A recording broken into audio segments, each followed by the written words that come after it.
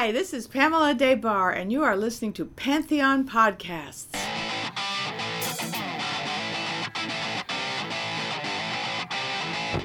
Pantheon Podcasts presents from Hollywood, California, The Devil's Music with Pleasant Gaiman. You are invited to join the Hollywood princess as she explores her lifelong pursuits in the occult, sex, love, and that sinful rock and roll. Ladies and gentlemen, step into the dark parlor of Pleasant Gaiman as she brings you the Devil's Music. I'm Pleasant Gaiman, and welcome to the Devil's Music, a Pantheon podcast.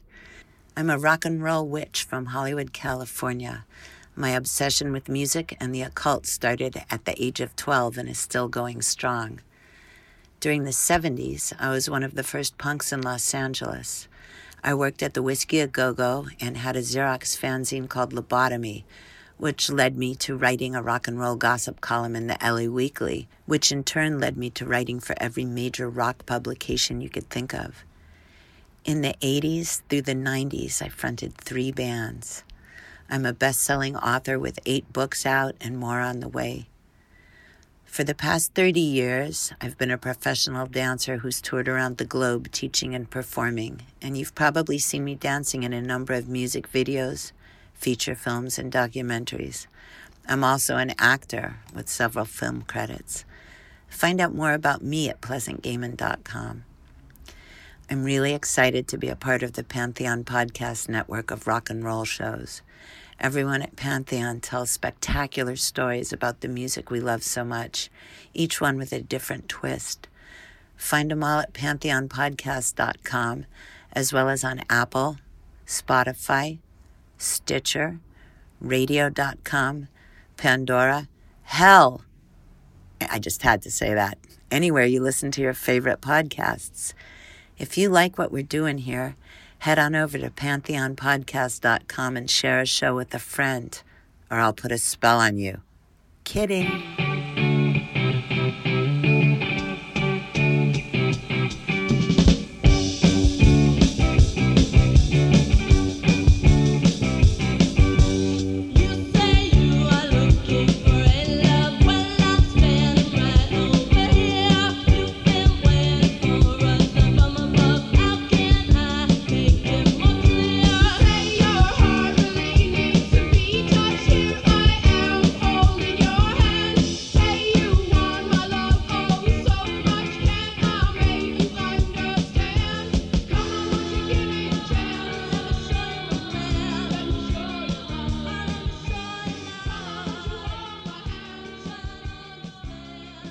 Hey, this is Pleasant Gaiman, and you're listening to The Devil's Music. Today, my guests are the lovely, legendary women of Backstage Pass. They were not only a band, they were groupie legends in the 70s and still on into today because of social media. So the stories you are going to hear are wild and explicit. I know you weren't expecting that. I know that you think this is a clean-cut, nice, upstanding, family-friendly podcast. And if that's what you think, you can turn it off now. Hi, ladies. How are you doing? Hello, Hey, hello. and Thanks for having us. yeah, so nice to be here. Boy, how explicit can we get? Can we tell all our stories? Yeah, I mean, that's what this podcast is all about. So why don't we first off introduce you guys so everyone in podcast land can recognize your voices, as I'm sure we're all going to be talking over each other at points. Yeah. So this is Jenny Shore. Hi, I'm Next, Jenny. Whoops, sorry. See, we already started talking. Hi, Okay. I'm Jenny. And this is Spock. Hi, everybody. And this is Marina Del Rey. Hi there. So nice to see you all here. I mean, hear you all here. Here. So we've known each other since like the mid to late 70s, but I honestly cannot remember how all of us met. I mean, I know it was all over the sort of underground post glam rock, barely into punk rock, like sort of gray area that was going on in Hollywood. But I just remember you guys were always ubiquitous, and we were always hanging out, like, you know, on the rooftop of the Continental Riot House, or at the Starwood, or at crazy fucking, like, you know, after parties, or at the Mask. But like, do any of you guys remember? Why don't you tell everyone how you guys met, and then like remind me how we all met. Marina, I think that's your call, Marina, for us. Yes. Okay. Well, I knew Spock before Backstage Pass started. I moved to England to go to school in sort of the early to mid 70s. And Spock's sister said, "You got to talk to my sister. She'll hook you up with all the bands when you get there." So I called her, and she gave me all of the managers' phone numbers and stuff so I could get into any show. But when Backstage Pass sort of burst into reality, came out of its mother's canal of the Rainbow Bar and Grill, Spock was like the first person I thought who should be in the band with me. And so Even though I could not play an instrument.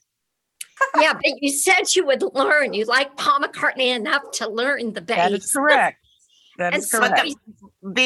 Because you couldn't beam up into just learning an instrument. I have to That just is say, correct. Spock's name is Spock because, like, I never saw her without Spock ears. And Well, right wait. now, while we're on Zoom, her hair is covering them. So I don't know if she's still wearing them. Like, I'm still wearing them. cough years later. But let me tell you, the reason I'm called Spock, do I have a second to do this, Pleasant? Fuck yeah. Okay.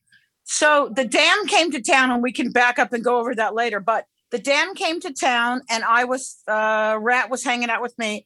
And we went to the whiskey one night, me and Rat, and Vanian looked at me and said to Rat, she even looks like Spock. And that's how I got the name Spock. So great. stuck forever. So we But- had an yeah. original guitar player in the band, a couple of them. But then I met Jenny at a Dr. Feelgood show, right, Jen? Is Yeah. that right? You and we needed another guitar player to step in, and Jenny all of a sudden was my roommate and the guitar player. And truth be told, she was kind of like the little sister I never had. And I don't know if that was a good thing. You or never not. wanted. I felt like at 21, I adopted a child, a full-grown child. Yes, It's like a Hollywood runaway because my mom passed away when I was 17 and I ran away to Hollywood. And I somehow wound up at the Starwood. But then, Marina, you turned to Rodney Bingenheimer at the Rainbow and said, "We just started an all-girl band and we're called Backstage Pass." Yeah, and the next week, Wait, had you thought of the name, or did that just fall out of your mouth? it just fell out of my mouth, probably with That's a bite so of pizza. And so Rodney wrote it up in the next issue of Phonograph Record Magazine that he had a column in every week, and then Sounds in England picked it up, and we were there too, and we hadn't started playing yet. Yeah, I was gonna. We're getting written up all over us, this new girl band in LA and this groupie band. As a lot of people know it. So I'm not going to divert too far, but when those articles came out, the tables started to turn, and bands that would come to LA were all expecting to meet the girls in Backstage Pass. So, we kind of had it laid out for us before they got here that we had an intro to meet the bands that were rolling into town. But eventually we knew we had to face the music and actually learn to play. And So we did. I think. And wait, yeah, what year was this? What year was it? 76. So see, that's when I think that I met you guys in 76, because I already knew that you were Backstage Pass. And but I think that I also had seen some of you guys at places that are long gone and like a lot forgotten, like places in in Hollywood or LA. Like, remember the Cabaret on La Cienega that was Oh, run? absolutely. Yeah. Yeah, like that place was so rad, and almost no one ever talks about it. You know, Wait, like, was the Cabaret a building that was on that sort of triangular thing? yeah, and it had the big like whale mouth that you walked into because it Yes. used to be a Oh, wow. seafood Yes. restaurant. But yeah, and K Rock was having nights there, but this was Oh, when K yes. Rock was still like a pirate radio Yes. station. Yes. Yeah. Like it wasn't the KROQ it turned out to be, you know, in And later then- years. Pleasant, I feel like I met you or hung out with you the most when Blondie was in town. Definitely. And, that was like at the- 77. Yeah, Yeah, that that's was at the definitely Bel after Air. we formed. The Bel Air Sands Hotel, and I was hanging out with actually, Gary that Valentine. was 76, I think, at the Bella. Or no, the Venus and the Razor Blades was 76, but yeah, Blondie was there in 77. Yeah, it's just Yeah. like, it's all like a 70s blur because it's not like any of us were like drunk and on drugs. all No, the I have to ask you. I have to ask you guys a question. Can I swear? Okay, wait. Clearly, you haven't listened to this podcast. Wait a minute. Listen. How the fuck do you guys remember the actual year of any of this shit? I remember so much because I young. kept diaries. My diaries are like, Wow. my diaries are my retirement plan, but that means I got to start. I Like, am so impressed. I don't know what year it is now. I am so fucking impressed. Okay, let's move on. So I had a good memory. I feel like I remember tons of it, but I have my 1977 diary, and and there was like all the kind of punk stuff, but then it's like hung out at Richie Blackmore's again tonight. I don't know what that's about. He makes me call him Uncle Donald. Oh, that's fucking scary shit. That is scary as shit.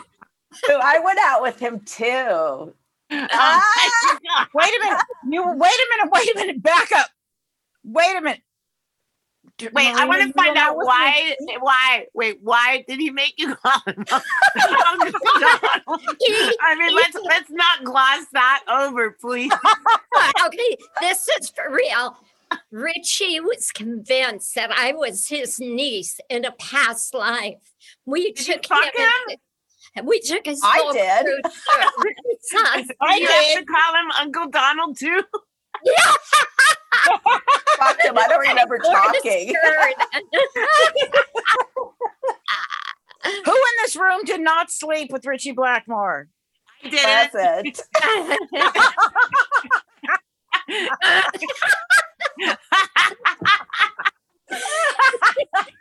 Okay, who else have a lot of this slept with? That's I slept with Elvis Costello when we I opened did up not. for. I Well, didn't. I know. I When didn't we opened either. up for. Wait, Spock, did Wait you a sleep minute. with Elvis Costello? When we opened up for Elvis Costello at the Whiskey, when we came off stage, there was 2 sets because it used to be 2 sets a night at the Whiskey, and he came off and he said, "You play really well," and I was like, "Yeah, thanks." And then he was like, "You want to go?" He goes, "I hate trees," and I was like, "Yeah, I do too." He was like, "Do you want to go kill someone?" I'm like, "Yeah." Let's That do was it. his And pickup then line? we all stayed at Marita's parents' house. We all- Parents were out of town. Yeah. That's where I Made first. everybody toasted cheese sandwiches, the entire Elvis Costello. We're like at my parents' house, and Elvis is on his knees talking about the opulence of my parents' home. And it's not like I was raised in Windsor Castle, honestly. It's, it's a nice Beverly Hills house, but it was hysterical. But Yeah. he couldn't get Jenny up the stairs fast enough.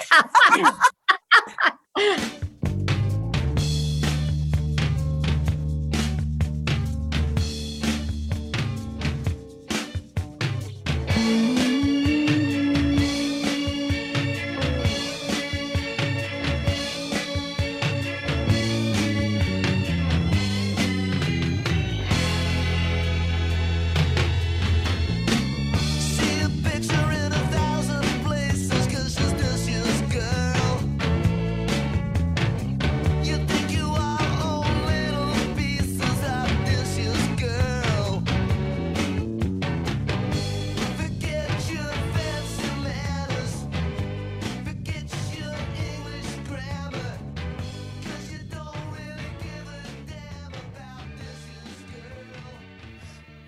I know Elvis Costello and all of those like Stiff Records boys, which I mean, now I'm starting to get an idea why it was called that. No, I'm just kidding.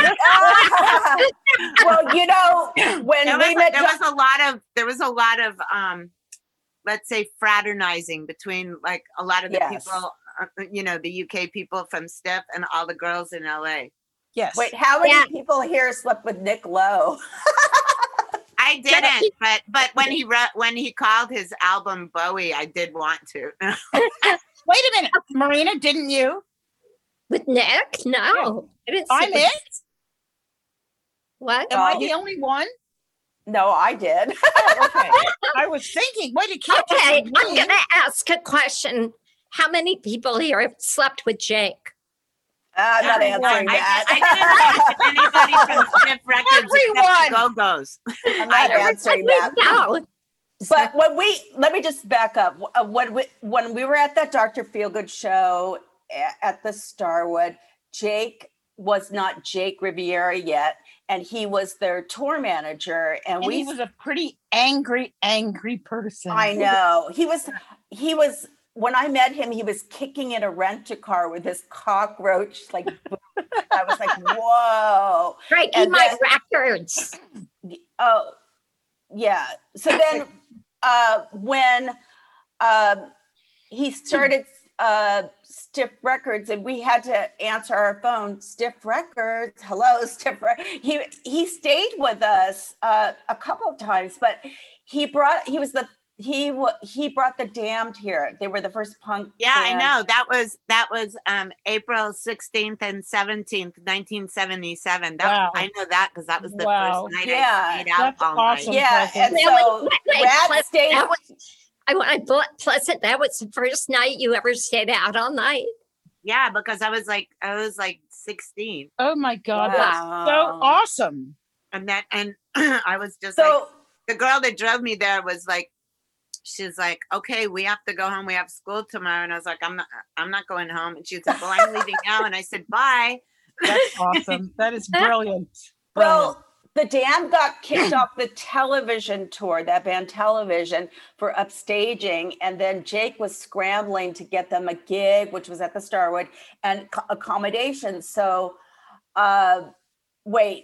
Rita, you'll tell the story about Captain, but Rat stayed with Spock, and then Brian stayed with you. Jake stayed with me. Stayed with you. And then, but how did you meet Captain Sensible, Marina? Well, I was in the shower at our apartment, and I used to bring, the landline Princess phone. I used to bring it into the bathroom because, of course, people called while you were in the shower. And the phone rings, and all of a sudden I hear this guy got this voice, this male English voice go, no worries, I got it. And I'm like, what the fuck? And Sensible like opens the door, opens the shower to get the phone. That's Captain Sensible. It was like, really? You're in my house and I don't know who you are, but you haven't killed me yet, so it's okay. Wait, plus I think I have a picture of you sitting on Brian James, my guy's lap.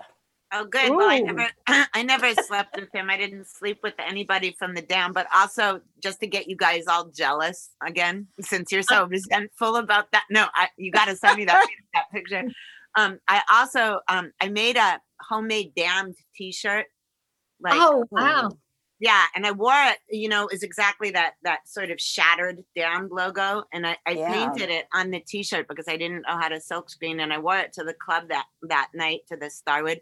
And that wasn't the first night I'd stayed out all night. I mean, technically, but it was because it was the first time I didn't know where I was going to stay. You know what I mean? Like I didn't know if I was going to wind up at the Tropicana or at somebody's house or in a hotel room somewhere else, But so the minute I walked into Backstage, which also at the Starwood, I was 16. I used to tell my mom, can I go to the whiskey or the Starwood? And she'd say no. And then I'd put on all my makeup and grab like some school books for the next day, just in case I wound up at someone else's house. And then I go, I'm going to go to the library, Mom. And she'd say, okay. And I'd hitchhike up to Sunset or to the Starwood. And I met your mom. Yeah. But so, the minute I walked into Backstage, I parked my books at the VIP bar and went into the dressing room swinging the damn shirt. Like and the first thing Captain Sensible did was go up to me and go, "Wow, nice shirt." And then I was like, "Will you sign it?" And he said, "Sure." And then he started holding onto my boobs to sign it. And there's a picture of that. I should get that out as part of our podcast. Totally. That's but so I mean, funny. if I would have slept with anyone in the Damned, it would have been like Dave Vanian. I was in love with him, but he was staying at the Wilton Hilton with the Screamers. No, I know. And that I was also obsessed with the Screamers, and I was there all the time. Like they were the ones that taught me how to screen telephone calls on landline, which was a totally necessary skill to have, because like there weren't even like answering machines yet. Or maybe there were, but only people had them. There's some really good crotch shots of me, like taken at the Wilton Hilton with the Screamers that were in Slash magazine. I oh my still God! have those pictures. They were kind of brilliant. I think they were Melanie Nissen. Yes. She has a book that's going to be coming out with some pictures of me in that.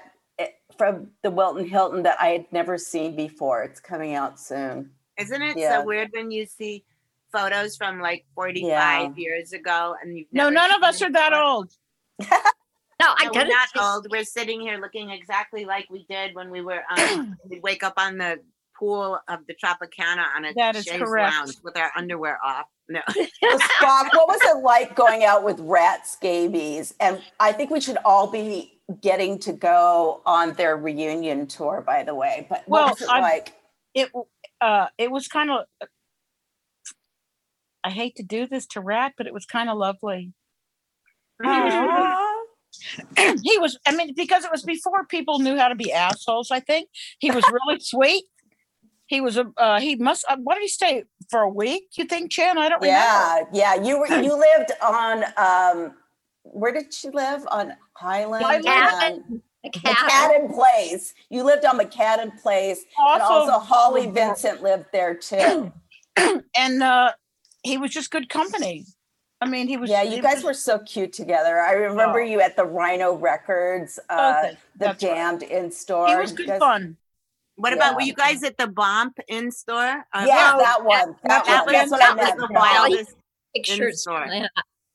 So that we're talking about Bomp Records, which was Greg Shaw's little record store in the Valley, and Kid Congo was one of the clerks there that worked there.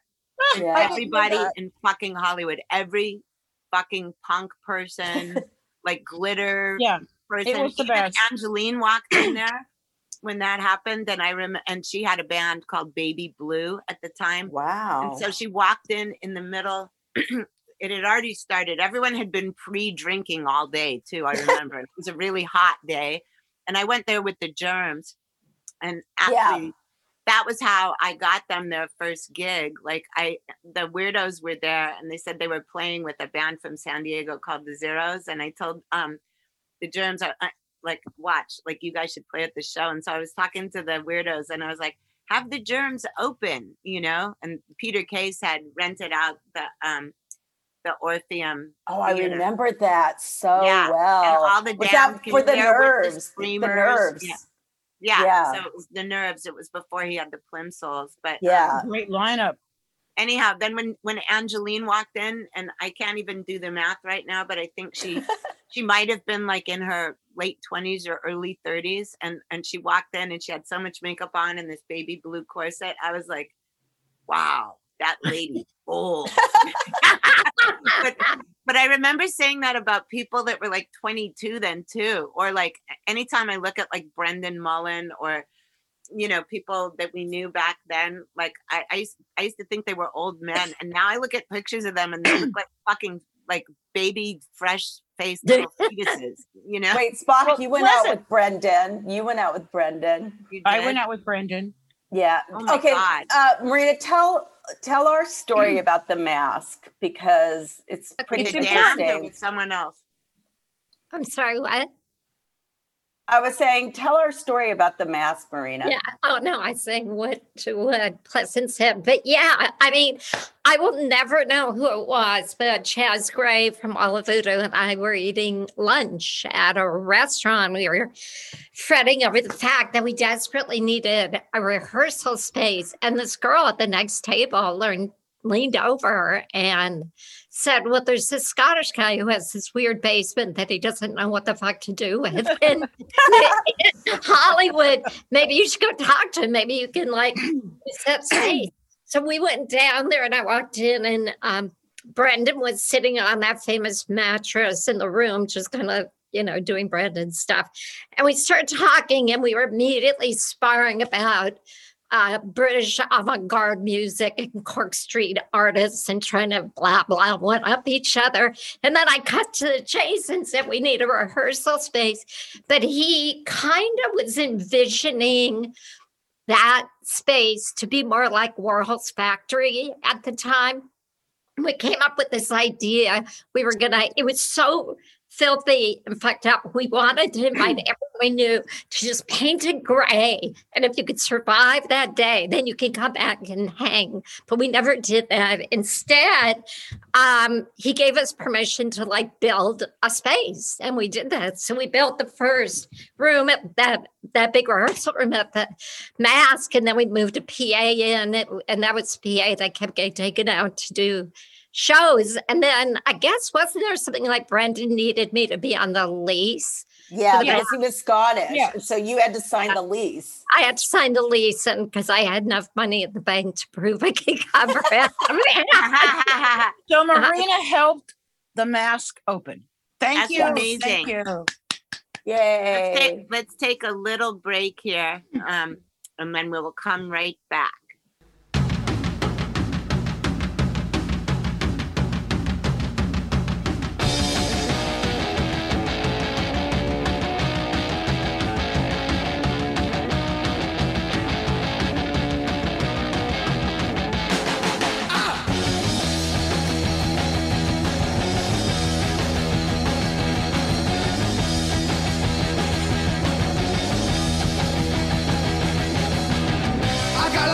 Inside of me, it's kind of strange, like a stormy sea. I don't know why. I guess these things have gotta be. I've got a new rose, I've got a good. Yes, I knew that I always would. I can't stop to mess around. Okay, so How's it going? here we are back again. We were just talking about Marina being on the lease at the Mask. The Mask, for anyone who's listening, if you don't know what the Mask was, it was the very first underground punk club in LA, and it was in a basement under the Pussycat Theater on Hollywood Boulevard. It was directly sort of across the street from the Canterbury Arms, which was where so many of the early LA punks lived. And we're finding out stuff now that at least I didn't know. I didn't know that. I don't know if I can't even remember if Brendan wrote that in the book about the Mask. He didn't want to. No, He didn't want to. Oh, he wanted to make it seem like it was all his. Yeah. Brendan called God me. bless his soul. Yeah, he did. He actually talked to me once and said, you don't need to move in on my story. And I said, Brendan, this is my story too. But How Brendan of him. yeah, he didn't like that I had a stake in it and talked about it. He wanted me to just go away, be quiet. And with all due respect to Brendan, rest in peace, my friend, it was just a weird thing to ask of me, not to talk about my story, but They also had this incredible phone booth there. And I used to call Clive Langer on a fake credit card. I was like, do you want to listen to us rehearse? And he was like, yeah. we had Oh my miles. God. That was Wait, the guy wait. from Deaf School. Jenny, go ahead. Sorry. So I think we all had that fake credit card. No, there was a credit card going around that we all had. I had it. I think I might have gotten it from you, actually. And I gave it to Belinda. And me and Belinda she used to call like Paul Simonon from The Clash. And Yeah. I would call like Billy Idol. And I was working at a fireworks stand, and I would call like Levi when he was Levi Dexter, you know, Yeah. we were going out with each other in London, like from the phone booth at the fireworks stand. That was like the love line to the UK. Totally. For a lot of us. I think that was Miles Copeland's credit. Hi, Miles. Excellent. At least you've done some other good for the music industry. Yeah. That's so funny. Yeah, I met. I think I was across the street. You remember that? Like, it was sort of like a lingerie shop across the street from the Starwood.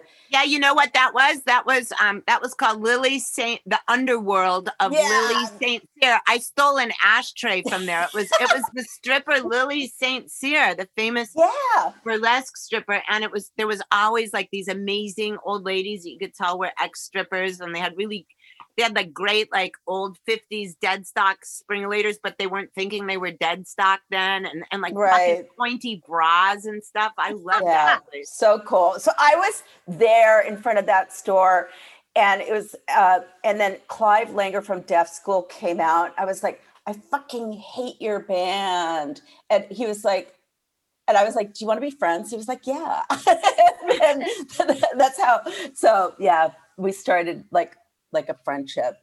And then I used to call him friendship with air quotes. Wait. And then Jenny and I wrote a song about Clive. Did What we? was it called? What was that called? Was that Let Me Show You Love? Was that Let Me Show You Love?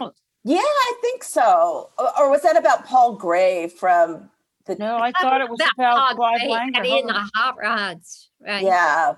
I had a lot of guys I was. Whatever the song is, it's about listening on the line and your girlfriend and stuff like that. Was that not Let Me Show You? I think that's about Paul Gray, but I'm not sure. Was it waiting around? Was it waiting around?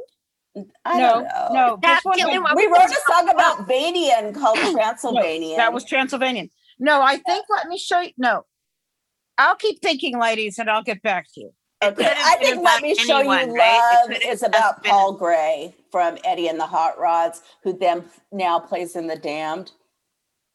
Yeah, and Jenny embroidered his name on her pillowcase. Well, at least he didn't get it tattooed. Yeah, I was going to say the same thing. He still has my letters. Yeah, I still have love letters from Brian Gregory from the Cramps. Oh, that is so great, wasn't that is so brilliant. He wrote his handwriting was like a really fancy like high school cheerleader handwriting, and he always called me Kitten and Princess.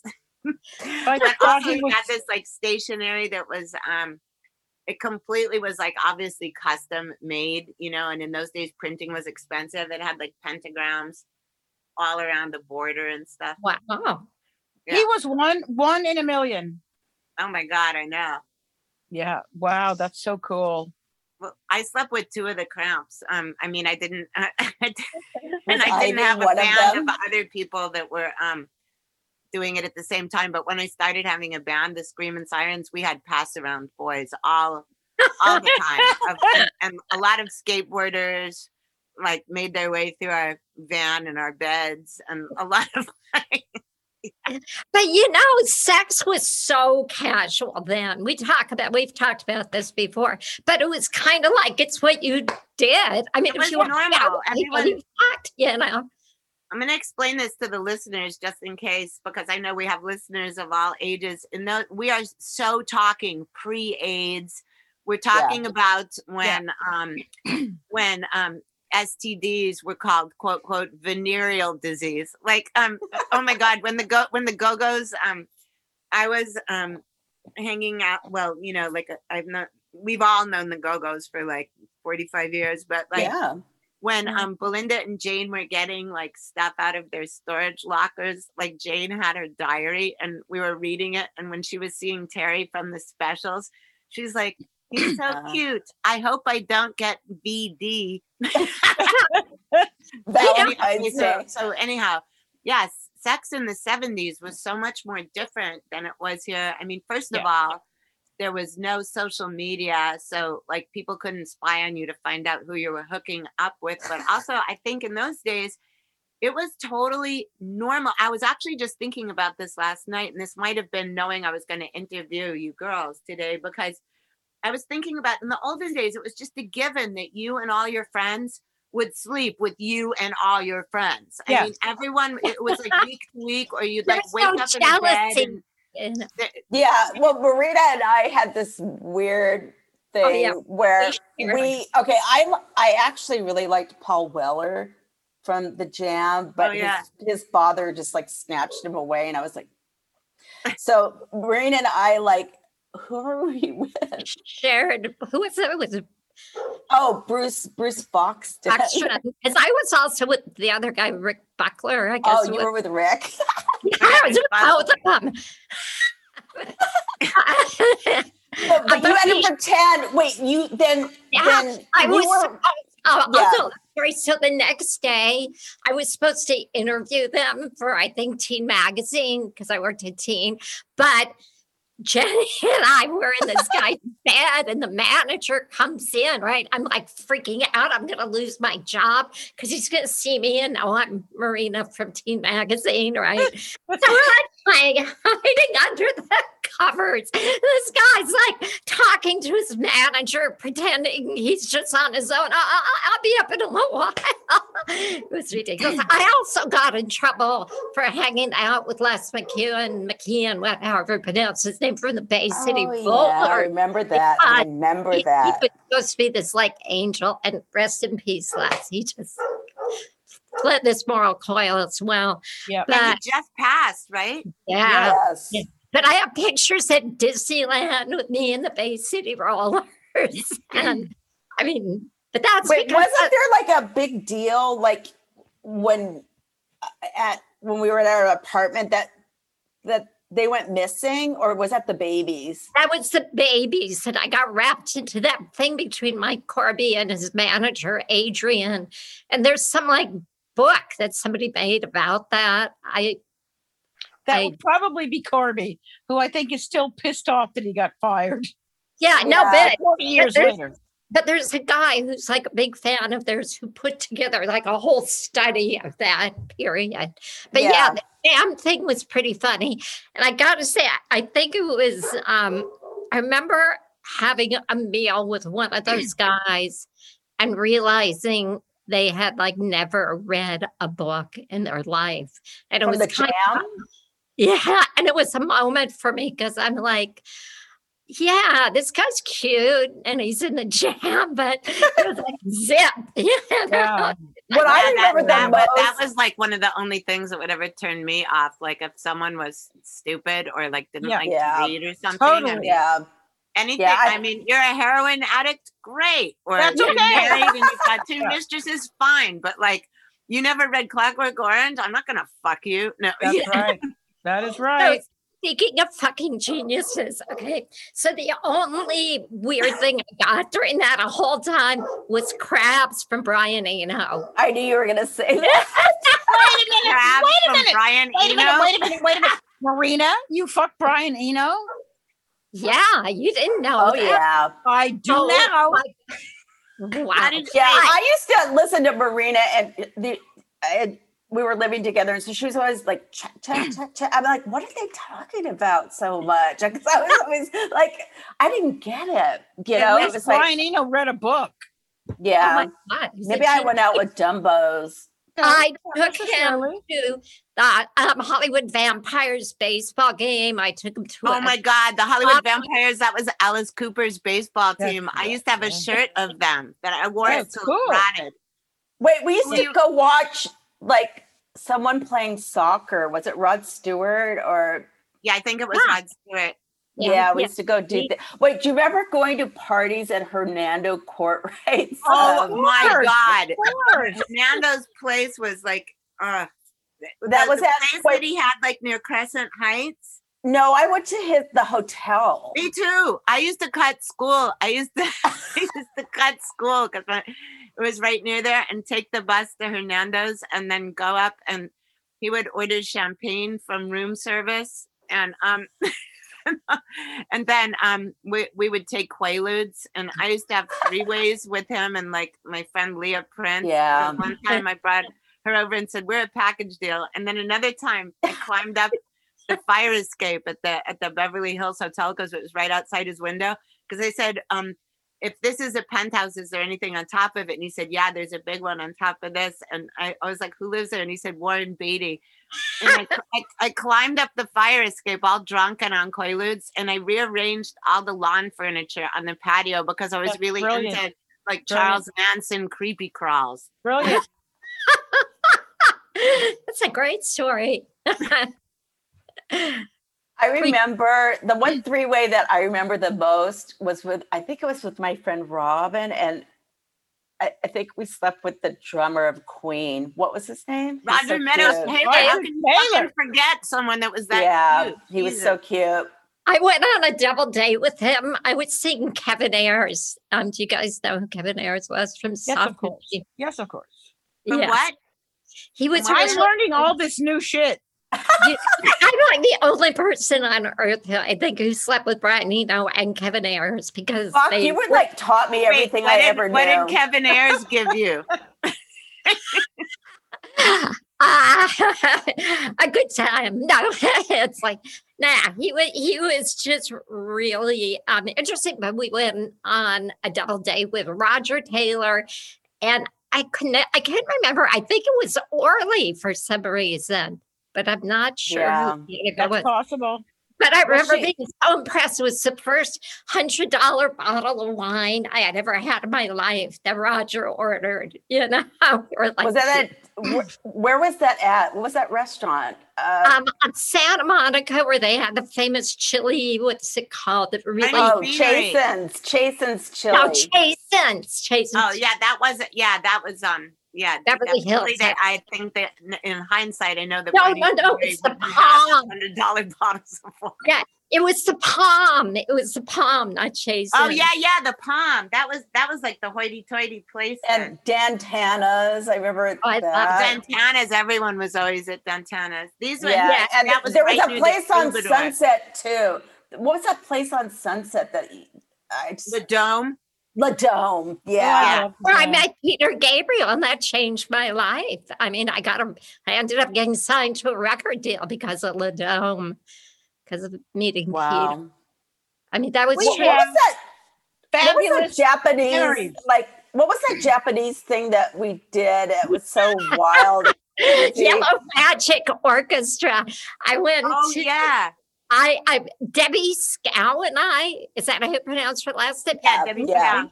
Yeah, we had to run on stage and give this Japanese pop star flowers.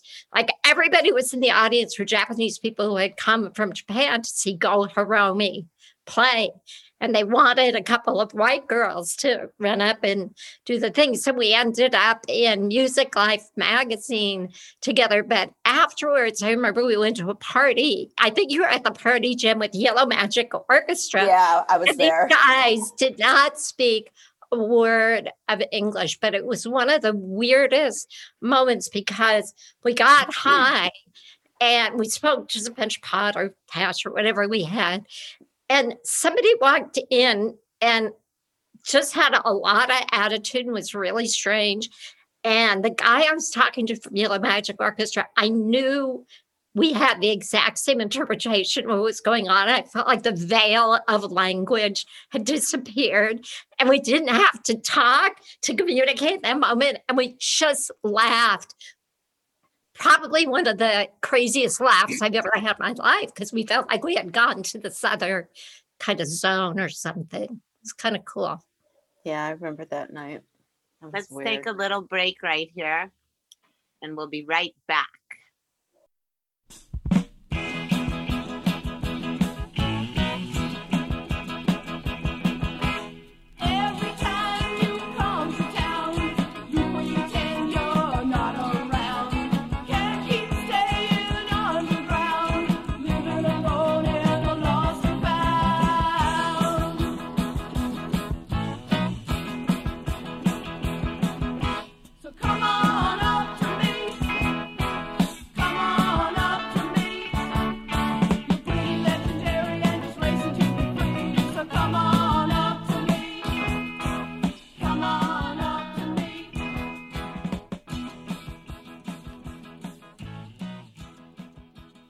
Hi, we're back now. So we left off at Yellow Magic Orchestra with the Wild Party.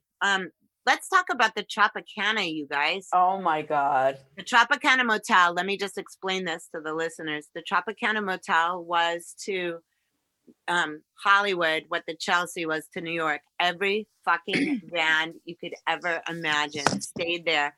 And the owners and desk people of the Tropicana were so liberal that you could just call them on your landline and they'd pick up on their landline. And I would always go, who's in town? And they'd say, well, 999 is in room 4 and the Cramps are in room 100A. And, you know, Tom Waits is home. I just saw him park his car, and I would just go, and they would just say like, you know, just come on over. You know, they were so cool. And they used to, the Tropicana also had rooms that were called shorts, which was the rooms for all the male and female hookers that were abundant on Santa Monica Boulevard in those days. And there was also a really great dyke bar across the street called the Palms. And there was also the original home of Duke. So the Tropicana was like rock and roll central. And all of us have been to like the most psychotic parties at the Tropicana. Like they even I did get crabs at the Tropicana. You could get crabs just by walking by the pool at the Tropicana. You could get like some kind of... They painted the pool black. Right? They painted the pool black so people wouldn't see all the lawn furniture that was thrown in there every night. And then it would lay rusting on the bottom. So it was like totally a diving or falling hazard. Yeah, so funny. I mean, I remember when Rockpile stayed there and we met, you know, of course we knew Rockpile because of Stiff Records and everything. And that was Dave Edmonds and Nick Lowe. And the Tropicana is where Nick Lowe married Carlene Carter. They got married at the Tropicana? Yeah, that's when they did the AstroTurf. That's when they did the AstroTurf. Oh. Yeah, so, yeah, they got all house proud or whatever. But, yeah, I spent a lot of time at the Tropicana with, I think Elvis Costello and the Attraction stayed there as well. Yeah. Oh yeah, and the everybody stayed there. The Cramps stayed there. Levi and the Rockettes lived there for like a month. The Mumps were living there. Yeah, Miss the Mercy Mumps was always there. I mean, everybody was, and then also the people that would just come to Duke's for breakfast or lunch, which was always served sort of community style. It had long tables and you just shared them. It was people from like Joni Mitchell to like, you know, like Ron Ashton. I mean, anybody you could think of from any genre of rock and roll would go there. I remember hanging out with you, Pleasant, like with the Bumps. And then actually Backstage Pass, we went to San Francisco with them. And we opened for them at too, yeah. Yeah, at the Mabuhay Gardens. Yeah. Yeah. We were all so we staying at like them. Sam Wong's hotel. Yeah, yeah. Talk about crabs, Jesus. We were staying with Mary Monday, who is this crazy San Francisco. Oh yeah, I remember Mary Monday. Yeah. She stayed with us too. She was in LA. Did she? Yeah. So, and then your boyfriend, Ed Clay, at the time. I was sleeping in the closet. With us. That was his bedroom. We used to sleep in the closet. This guy was a trip. He painted his whole kitchen silver, including the refrigerator, the fruit, the dish dryer thingy. You know, it was pretty wild. And then Spock said, okay, tonight, nobody's going home with anybody or else. So I immediately found this was in San Francisco. Yeah. You weren't allowed to go home with people. Yeah, no, she said nobody is. And I was like, okay, so I'm totally going to do it. You know, so I met this guy, Robert Garman, and he looked like David Bowie. And I was like, and then nobody could find me. And then the next day, they found me sitting on a street corner, and then nobody would let me drive home with Spock because she was going to kick the shit out of me. So I had to go in a different car. But it was really crazy because I ended up in a band with Robert Garman because you ditched Backstage Pass. And then, you know, I met up with him in LA and we formed Audio Video.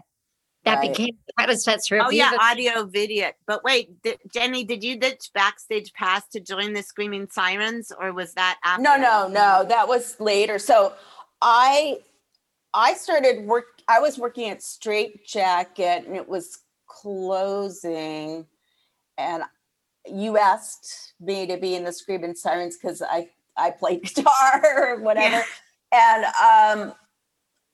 I remember we did a couple of gigs and some photo shoots. We also did some recording. Yeah, and we played at the Palace with Nick Lowe. Yeah, we opened because Nick Lowe was, and it was so cool because we got to plug into his equipment. It sounded like amazing. And it wasn't our horrifying shit. Yeah, it was so good. And You guys were really fun. I thought you guys were a great band. This blast. Oh, Kathy Valentine played with us that night at the Palace. Yeah, Kathy. I mean, so many people that were you know, because where Fur had quit or something. Yeah, no, Fur quit to join the Cramps. Oh, right. Just like like everybody I was either living with or playing with quit to join the Cramps. In Congo joined the Cramps. Yeah, we recorded. We did that song "Ugly and Slouchy," and we should play that maybe. I have a definitely. Yeah, and then Jack Shit plays that all the time. Who does? Jack Shit, which is Pete Thomas and Davey Farragher and Val McCollum's band. Well, we did it first. Well, not first, but it was we did Rose it a long time. Maddox and the Maddox brothers. Yeah, I think that was like late 82, early 83 when we were together. Yeah, I think it was early 83 because we sort of started forming in like the end of 82. Yeah, but then and then I went to work. People. Yeah. And then I went to work for Linda Ronstadt. I went to work for Linda Ronstadt right after that. And then you guys went on to do really cool stuff. But I just became a wardrobe stylist full time. Yeah. Yeah, your stuff was great. Jenny designed the amazing like fingernail gloves that Susie Sue wore. Yeah, and actually that was based on last year. Yeah, right. Maureen and I went to Bell Book and Candle, which was so much fun at wait, where was that? El Cid. It was that's good. my witchy burlesque show for anyone that's listening that doesn't know. It's an my God. I had so much fun. Me too. We had a great night. So are you going live again soon? Yeah, it's going to start up in June, except since I just had ankle surgery, I'm just going to be emceeing the first one or two because I don't think I'm going to be ready for high heels or running up high heels and stairs or dancing at that point. But yeah, I think I went a couple times and it was like so fucking amazing. I loved it so much. Yeah. Thank you. I really want to come again. Yeah, but when you were talking about the stylist stuff, I mean, Jenny went on with Tony, Riviera at the time to have a Straight Jacket, which was just an incredible store. And you guys were doing clothes for like everyone in town and everyone coming through town. It was pretty incredible. Yeah, you guys. Yeah, I have an autograph book and like, remember Split Ends? Yeah. Like, and I used to like just show up there like, and they were like, why weren't you here when we got here? And I'm like, because I was sleeping, but everyone from like X to them to Squeeze, Psychedelic Furs, like all kinds of like really, the Cramps came in. Ivy. So you were selling them clothes and I was selling them drugs. Yeah. But the first gloves, the first gloves were made by Tony, my partner, and she made them for Freddie Mercury. Well, she was wearing them and he said, can I buy those? And they traded for a belt. Wow. He gave her his belt and she gave him the gloves, and then he wore the one glove for like a whole tour. And on Killer Queen, and of course, they didn't get the glove right in the biopic at all. But and then I made them for Susie Sue. She came in a straight jacket. Let's take a little break and then we'll come back.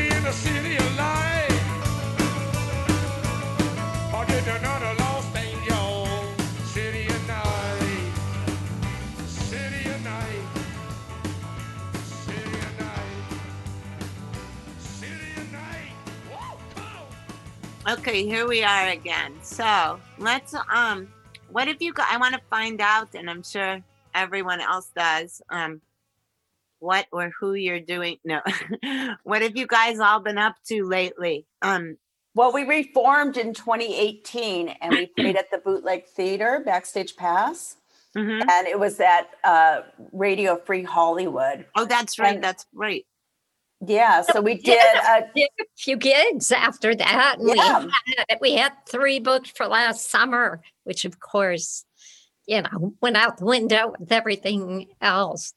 When I noticed that, Pleasant, that you canceled Bell Book and Candle, I was like, I called Marina. I was like, I can't believe Pleasant just canceled. That really means something. And then we ended up canceling because that was the first thing that I noticed. And I was That's so weird because a lot of people said that to me, like, why are you canceling the show? And I was like, you guys, come on. You know what I mean? Like, just from the news and stuff like that. I was like, some of it was like, to be safe, but some of it was like, just no one's going to fucking come, Yeah. Yeah, I would have, but that was so scary.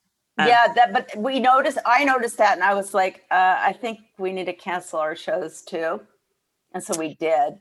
Yeah, kind of one by one. And there was some interview show we were supposed to do, and they were like the last holdout. They couldn't believe we didn't want to be part of it. And we're like, no, we're not doing this. There's like a pandemic. And then we were supposed to play with Go Betty Go or something like that. And it was just like, it's not happening. Yeah, it's not happening. Yeah, but I have to say, in its own weird way, I know you were sort of asking what people are doing now, moved on to. I feel like life, like Backstage Pass for me was like a great sort of, just like a total blast. Those times were so much fun. And then life went in 1,000 directions from that. I was always really interested in like techno-y music and techno pop, and my next band was more in that world. And I was very into like kind of weird experimental stuff. And then I went into the film business for like 15, 20 years and then really just settled into being a writer. And that's really been most of my life. But it's funny because during the pandemic, I kind of put together a music setup and been learning lots of new stuff and playing with it. And, I kind of feel like things tend to go full circle. And, it's kind of a blast. And, so that's kind of been my life. What have you been doing, Spock? I just wrote her. We lost her. Wait, Spock is not here.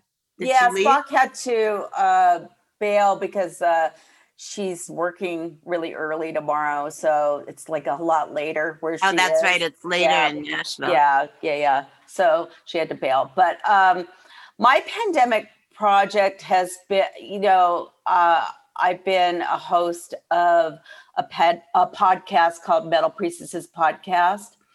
And so it's sort of an ode to Wendy O. Williams, and the Plasmatics. But we've been interviewing just different punk, metal, and feminist rock and roll.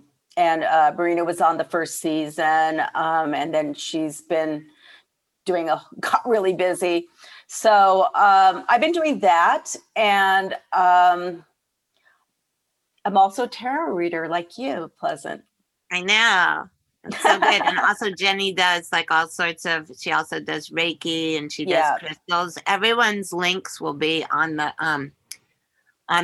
episode description. So if you want to hunt any of us down and get some magic or music or clothing or get crabs. No, I'm just kidding. I haven't been doing any in-person Reiki. I'm too afraid. I mean, my studio, I don't know what we are. I've done it distant. I've done distance Reiki for people. Oh yeah, I did distance everything, but someone actually a couple of weeks ago, this was the first but not the only time it happened. Someone emailed me and said they wanted to do an in-person tarot reading. And then I said, I don't think I'm all ready for it yet. And then as I was typing that, another email came in from the person, and it was with their vaccination card. And I was like, whoa, is this going to be a thing now? Is this like... Yeah. So I had been doing readings on my porch for a while with masks and social distance. I have, I have been doing those in person. And I just started doing, I know it's weird. Most people that I've been started seeing in my studio for tarot readings are vaccinated, but doing healings, I don't know if I'm ready to do that, because you're hovering over somebody and I just don't know. No, I've been only doing distance healings, but I mean that like everyone says it works, but I really it does work in person. Yeah. Yeah. No, I mean, it's I know it works. Powerful. You know it works, but some people are like, how can you possibly do a healing on the phone? And I was like, it's like energy. How do you think like we can hear each other's voices on the phone? That's like energy of a different kind, but it's still going through the air. Yeah, you can be anywhere because the dimension we're talking about is not location based. No. I didn't mention, but I know it sounds weird, but I've become like a meditation teacher, and I have taught mindfulness meditation via Zoom through the pandemic, and it's been pretty great, but that obviously it's not personal, close to body kind of healing, but I feel so intimately connected to the people I sit with, even though it's on Zoom. It's a weird thing. I know when it's connecting, I know when it's not. I can sense every bit of it, and it's kind of remarkable. Yeah, I have to say that I've worked with Marina, and she's totally saved my bacon a couple of times, and I've done meditation with her. I've worked with Marina, and it's such a great thing. It's so great, Marina. I love it. But energy healing, Reiki healing, there's a distance symbol. So it's totally set up for that, Yeah, that's the same with mine. I can just like send it like across the room or across outside or on a phone, because mine isn't Reiki. Mine, I can just always do it. Energy is energy, Yeah. Oh my God! Wait, I just saw that you're wearing my Rock and Roll Witch shirt. Hello. I am wearing it. I got this at Rock Roll Repeat, and I absolutely love it. It's a picture for anyone listening. It's like one of the craziest pictures of me ever from the 70s, and that picture happened at the punk rock fashion show that we were all in, and some guy said, "Hey, you, turn around." Then he had a camera, so I just made that face. It wasn't premeditated, and I never found out who it was until when this shirt was going to get made, and then because there was other people in England bootlegging that shirt, that picture of me, and then like we found out who the photographer was, and that he, like Jenny Lenz, like well, Jenny Lenz had us sign photo releases but never merch releases, but this guy never even made me like sign a release for the photo. So at Rock Roll Repeat, Josh was like worried that maybe there'd be some flack over it, and I was just like, you know what? if his photo agency is trying to charge you for that, I'm just going to sue them for 45 years of like not even getting a credit, let alone financial compensation.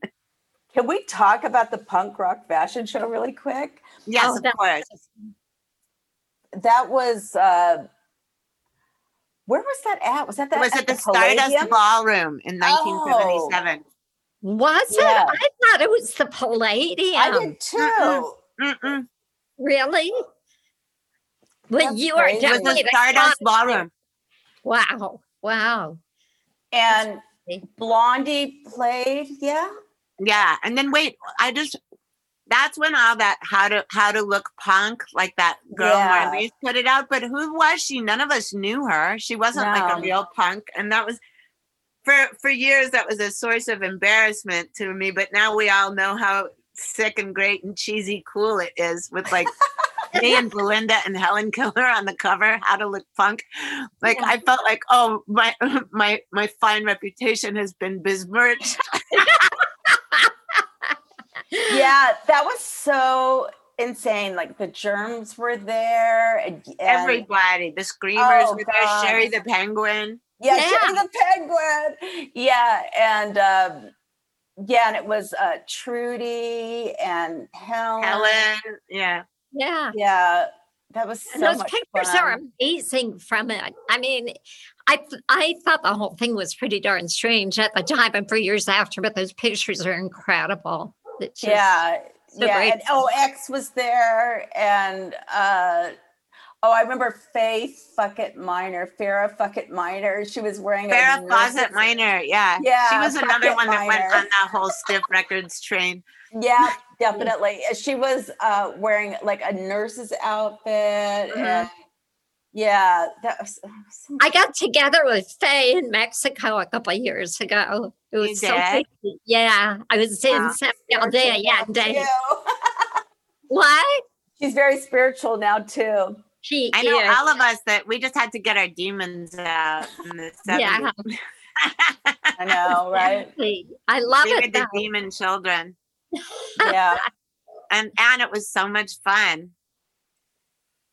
Anyway, it's been so nice talking to you ladies, and I'm just gonna kiss Spock goodbye. Like, bye Spock. I didn't even realize you were gone, so I may as well have just been drinking and on Quaaludes. No. I will tell you.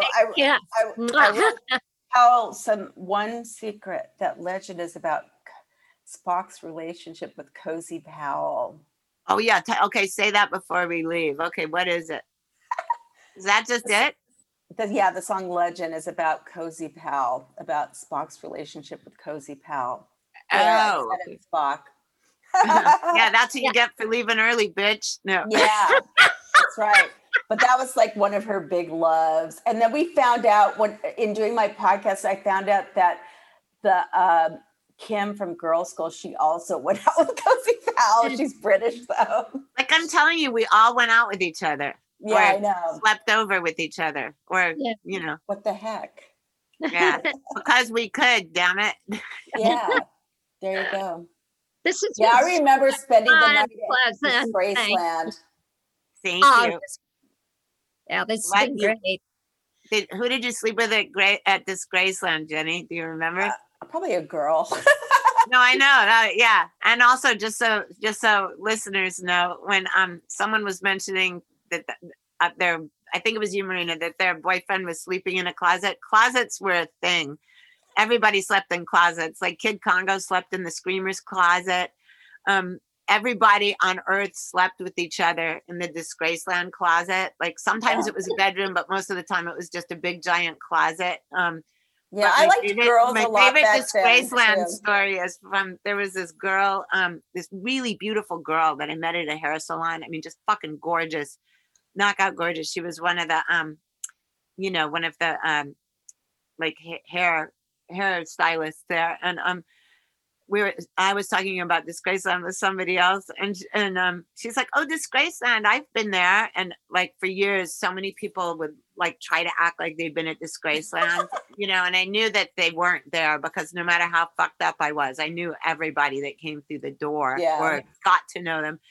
And then so I looked at her all skeptically thinking, wow, I thought she was so beautiful and nice. And now I'm having second thoughts. And I was like, oh, really? You were there? And she said, yeah. And I said, what did you do there? And I knew she was telling the truth because she said, well, there was some band from Texas there. And I said, was it Poison 13? And she said, yeah. And she's like, I fucked their fat roadie on top of a pile of clothes in the closet. And I was like, yep, she was there. So funny. Yeah, Marina and our place was called Courtney Crash Pad. And downstairs, there was Star Stowe, who was a Playboy centerfold. And I used to go down there. She was pretty cute. She was going out with Blackie. What was his name? Blackie Dammit? Blackie Dammit. No. Blackie from the hair metal band. Oh, yeah. What was he in? Blackie Lawless? Yeah, Blackie Lawless. Yeah, Blackie Lawless. Yeah, when Gene Simmons dumped Star, she started going out with Blackie Lawless, and then I used to like find my way into Star's bedroom every now and then too. But yeah. Oh my God. We should, you know what? We should have another podcast on with a whole bunch of girls we know from the 80s and just do all of this kind of stuff. But maybe we should do that on OnlyFans. Sadly, Star was murdered a long time ago. Sadly. Yeah. But I know there's a lot of people. She was quite beautiful. Yeah, she was gorgeous. Yeah. Star. But you are gorgeous now, and so are you, Marina. Thank you. I'm talking to you girls. I love you. Love you too. Yeah. You guys, that was the ladies of Backstage Pass. Ladies, I use the term loosely, but boy, are they amazing women. All right. See you all next time on The Devil's Music. The Devil's Music is written and hosted by Pleasant Gaiman.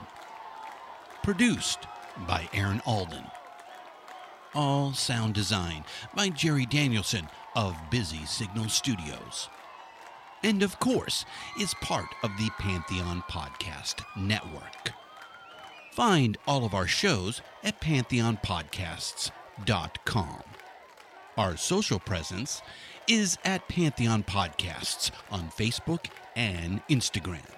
Tweet us at Pantheon Pods. All songs can be found wherever you get great music. Please pick up these important and fantastic tracks.